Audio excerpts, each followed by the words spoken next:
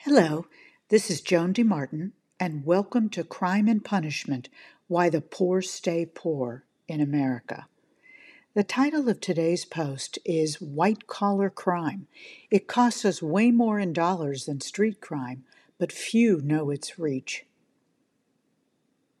I'm going to start with a quote from the National Law Review from November of 2021.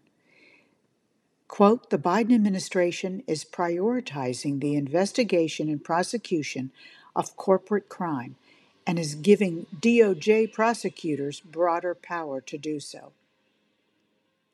Unless it's a major Ponzi scheme, we don't hear too much about what has been dubbed white-collar crime.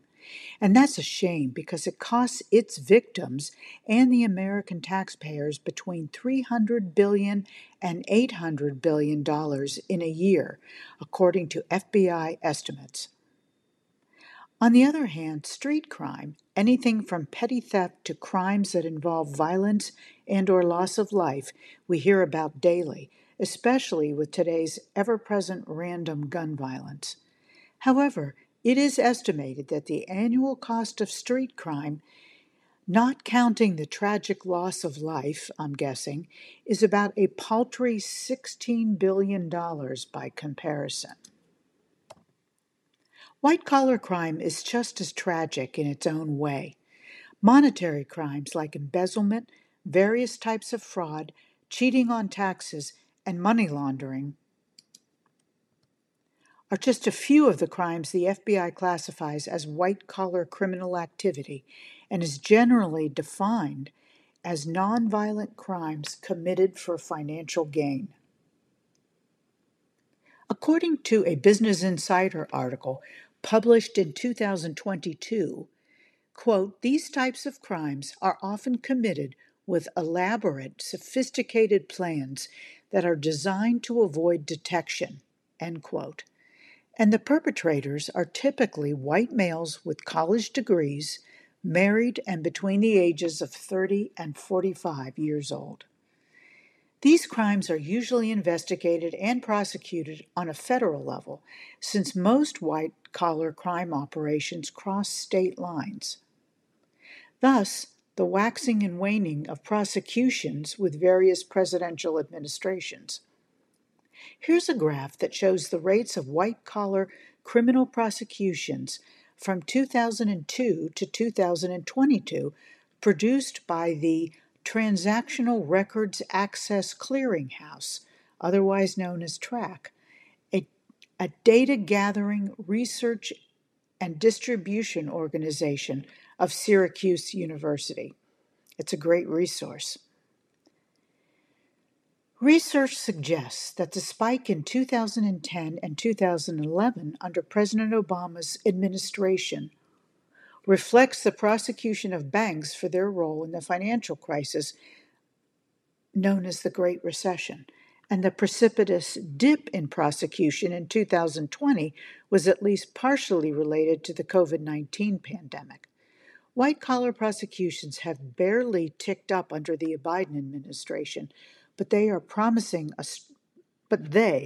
administration, is promising a strong effort in coming years and to particularly address the corporate repeat offenders with stiffer parameters for assessing and punishing companies that routinely break the law.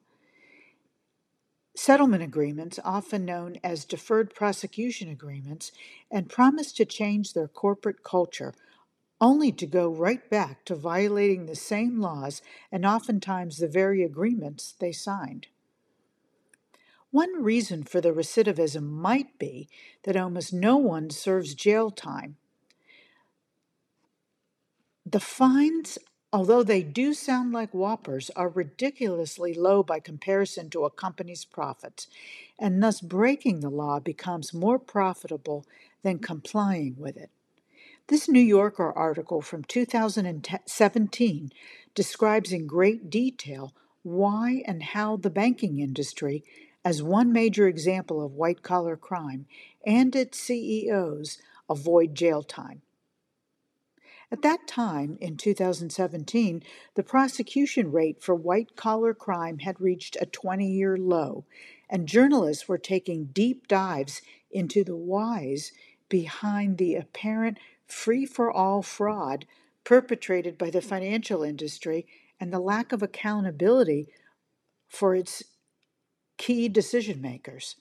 It turns out there was and is a lot wrong with these type of deferred prosecution agreements.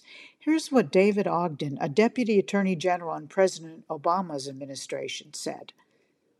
Quote, but since these settlements lacked transparency, the public didn't receive basic information about why the agreement had been reached, how the fine had been determined, and what type of scale of wrongdoing was, and which cases prosecutors never took up.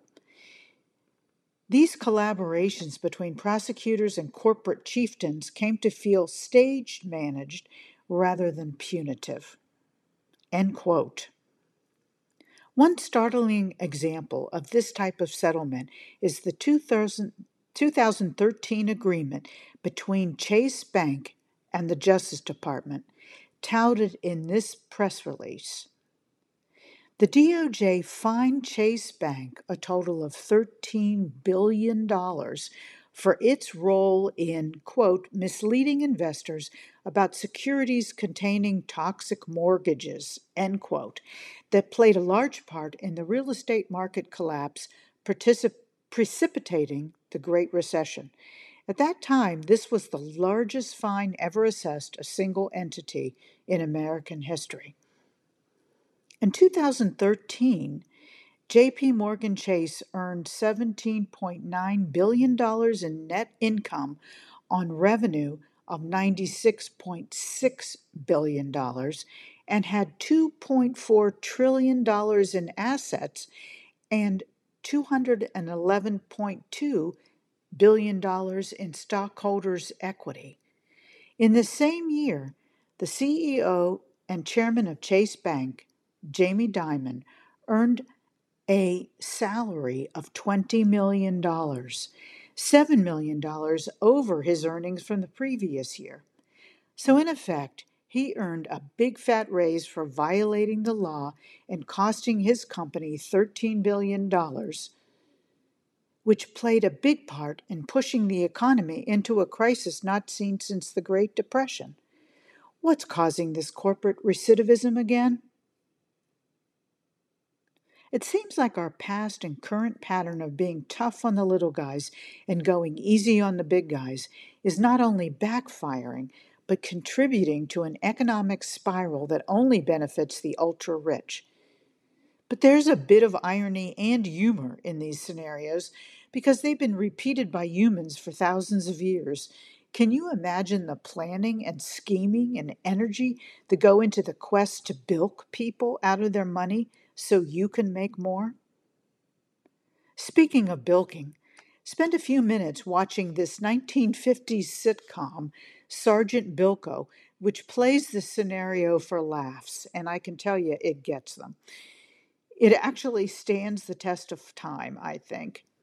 So let me know what you think about white-collar crime and our country's failure to hold these criminals fully accountable. How do we break this pattern? Let her rip in the comment section below. As always, I appreciate your interest and thoughtful ideas that make our crime and punishment community a welcoming space to visit and chat. There's no time like the present to become a free or paid subscriber, and there's no time like the new year to upgrade your free subscription to paid. It's easy and will allow me to continue and expand crime and punishment. Thanks in advance for your support. I really appreciate it.